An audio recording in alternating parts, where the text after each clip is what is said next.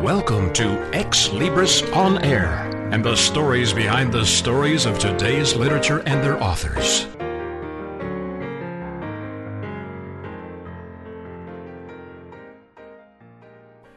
Greetings for Ex Libris On Air. This is J. Douglas Barker. The book has a startling title, Along Came Hell, or so I thought. And joining me is the author, Lois Young. Lois, welcome to the program. Thank you, Jay. This is a book of 220 pages, and it is I'll call it a biographical or a family sketch, one that's troubling from the superficial observations. In fact, in your very first few pages, it says this, that with that simple announcement, and that was just from, I think, your daughter, the searing heat of hell, along with the icy, deadly grip of winter entered my body. This story is one that needed to be told on several levels. Tell us a little of the title and what transpired that caused you to write it. The quote that you just had about the searing, the cold and the searing heat. The family was gathered in our living room. My husband had just come back from our son's house, and he told me all the kids were coming over. And some of our kids live out of town, and I was sort of surprised. But I had suspicions for several years of some of my husband's activities, and I just had a feeling that this night I was going to find out the truth. Yes. And so as we sat in the living room, my oldest son turned to his dad and said, "Dad, you have something to tell us." And my husband said, "I have been inappropriately touching the granddaughters." Ouch. And that's what triggered that feeling. And that was hell. It just came. And our life had seemed so perfect. We were involved in prison ministry. We were involved in Christian organizations. Our kids were all active in their churches. And now this. And I thought, what in the world? My whole life has been turned upside down. Took you 12 years to recount this, and if I can use the word regurgitate, I hate to use that, but I think that would be a descriptive understanding of what transpired. Would that be, acceptable conversation between us? Yes, it took me a long time, and it was regurgitating. That first night, as I was going over everything, and I was just saying, what in the world is this other than hell? And I started remembering the good things that had happened and realized the Lord had been working all this time before this ever happened. And just in prison ministry, I realized I knew what it was like for those men in prison, what my husband would be going through, because I was concerned for him, and because as a child molester, you are in danger in prison. And that affected me mentally, but then I realized how the Christians in prison were treated and the importance of prison ministry.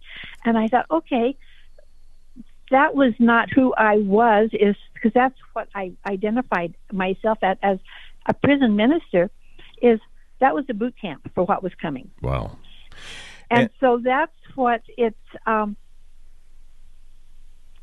So it went, but regurgitating, it took 12 years to write it because it was a slow process because of the pain.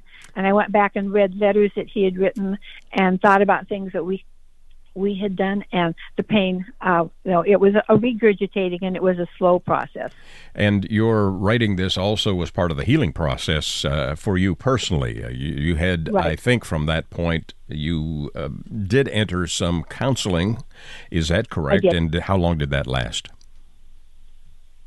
It was only a year or so that I was in, that I could remember, because it turned to a point where I would go in and we'd end up just talking about my activities, and there was no, I think the last session I had with her, she asked me the question, "Why are you protecting your husband?" Ooh. And I thought, I'm not protecting him. And so we started talking, and I came to a realization that I was protecting myself.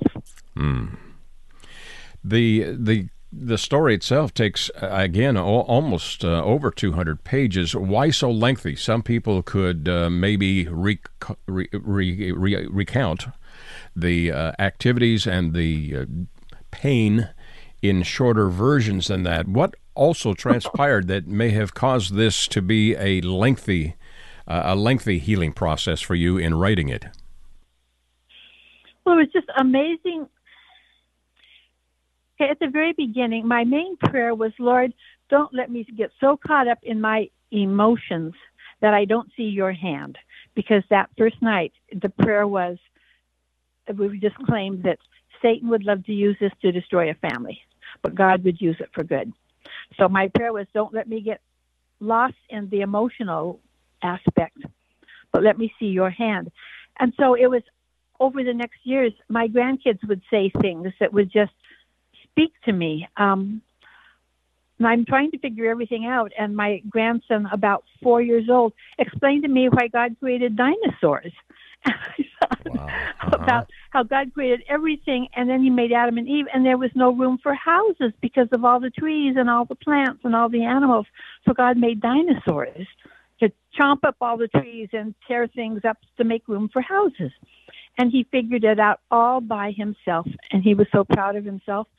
And that just spoke to me, is here I am trying to figure out what is going on, and I'm leaning on my own understanding, just like my grandson was. He was a 4-year-old. And that's how he understood it. And that's what I was trying to do, is take my knowledge, my understanding, and make sense of it. And I couldn't, and I didn't have to. And that's just over and over. My grandkids would share things with me, we'd do things, and the Lord would speak on I'm always with you. My granddaughter, first night in their brand new house, first time she had a bedroom all by herself without her brothers. And I said, was it scary being in your room all by yourself? And she laughed at me and she said, Nana, my dad was just down the hall. And that just hit me, is I feel alone, but I'm not. The Lord is with me. And so it was over a period of years, just this life experience. The Lord spoke to me, and it helped my healing. It helped my aloneness. You even recount an incident when cutting the lawn in oh, yes, that. What came to mind during that incident?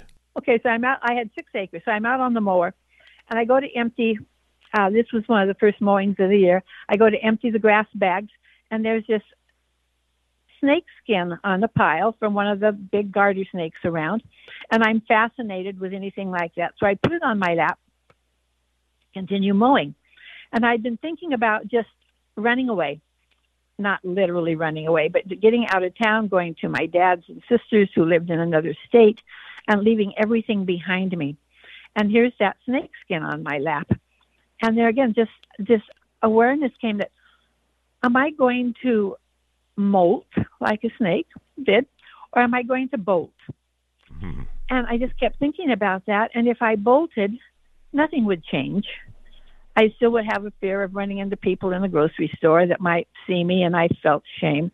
But I needed to molt. I have to shed the old me and become, the Lord has a purpose for me. And there's a future ahead. And I know I'm not involved in prison ministry anymore. I'm not involved in these other things anymore, but I have a purpose, and I have to molt. I have to change. I have to grow if I am going to survive in a healthy way. And so that started a process of getting involved with a watercolor class that a friend invited me to. It was amazing. Have you always been a positive personality, or has it always been related to your faith walk that's really challenged you and kept you grounded? Oh, I grew up in a Christian home, but my faith, it's been a process. It's not always been super strong.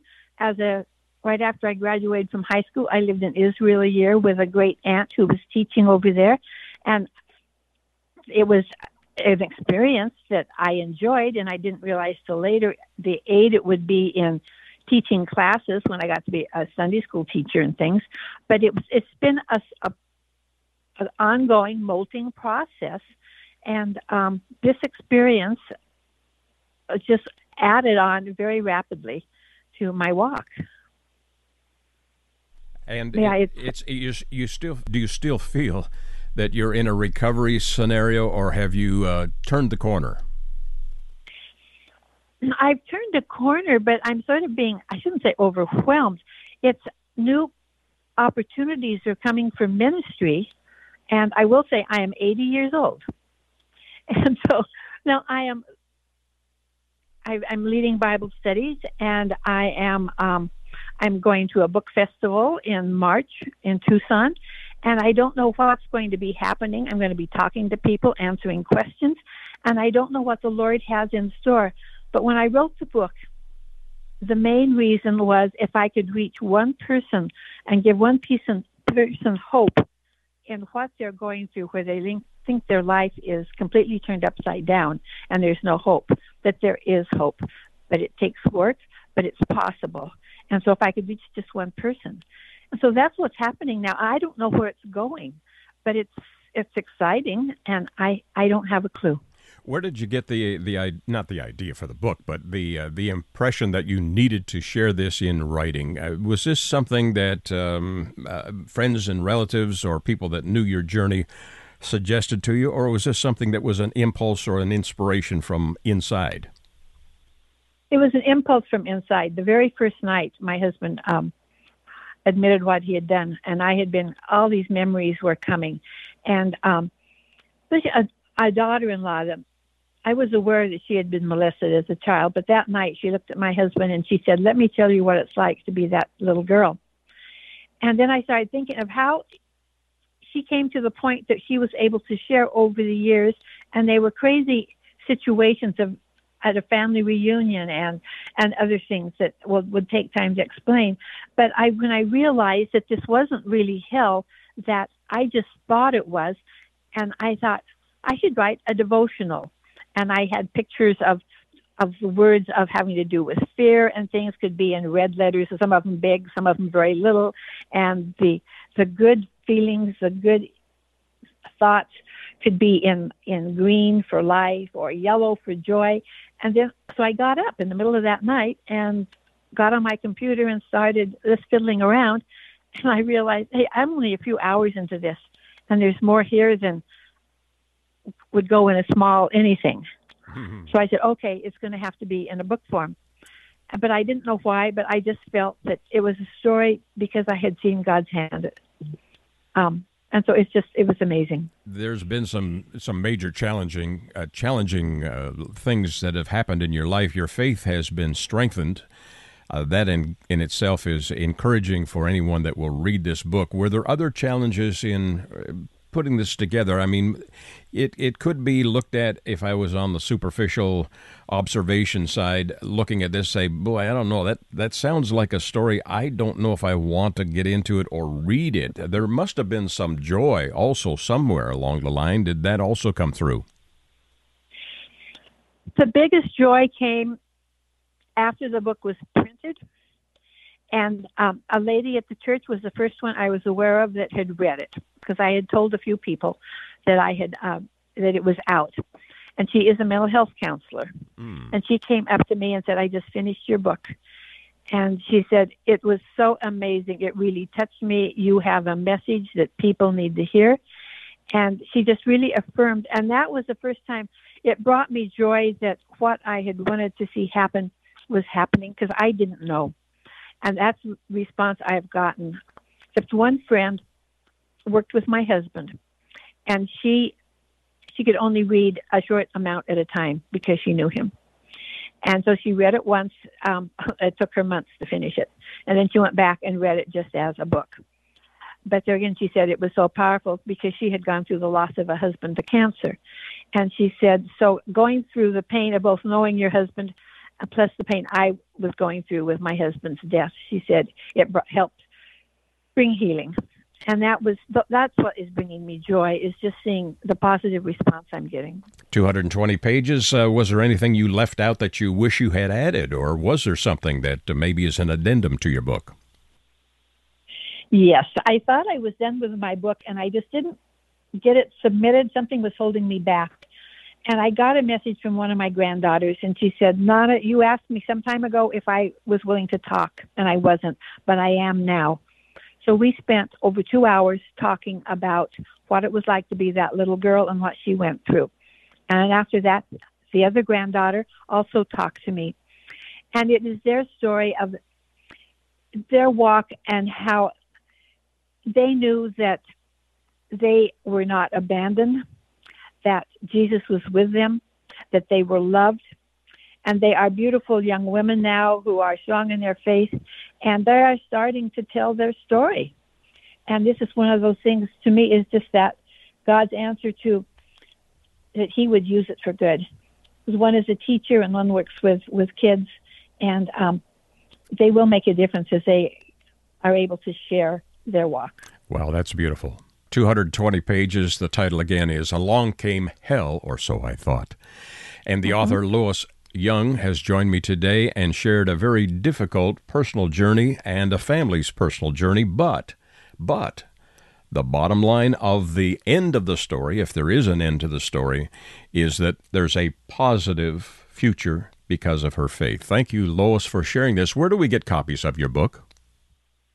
You can get it from Amazon, Barnes & Nobles, or the Ex Libris website, the bookstore. And they could do a search under your name, too, Lois Young, yes. Lois, Young, Young, no E on the end, or the title, right. Along Came Hell, or So I Thought.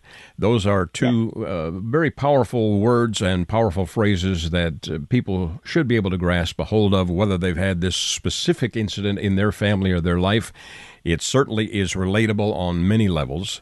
Lois, thank you for sharing your story and having the courage to share a very painful time in your life, but also one that has a positive future. Thanks again. You're welcome, and thank you for the interview. My pleasure. For Ex Libris On Air, this is J. Douglas Barker.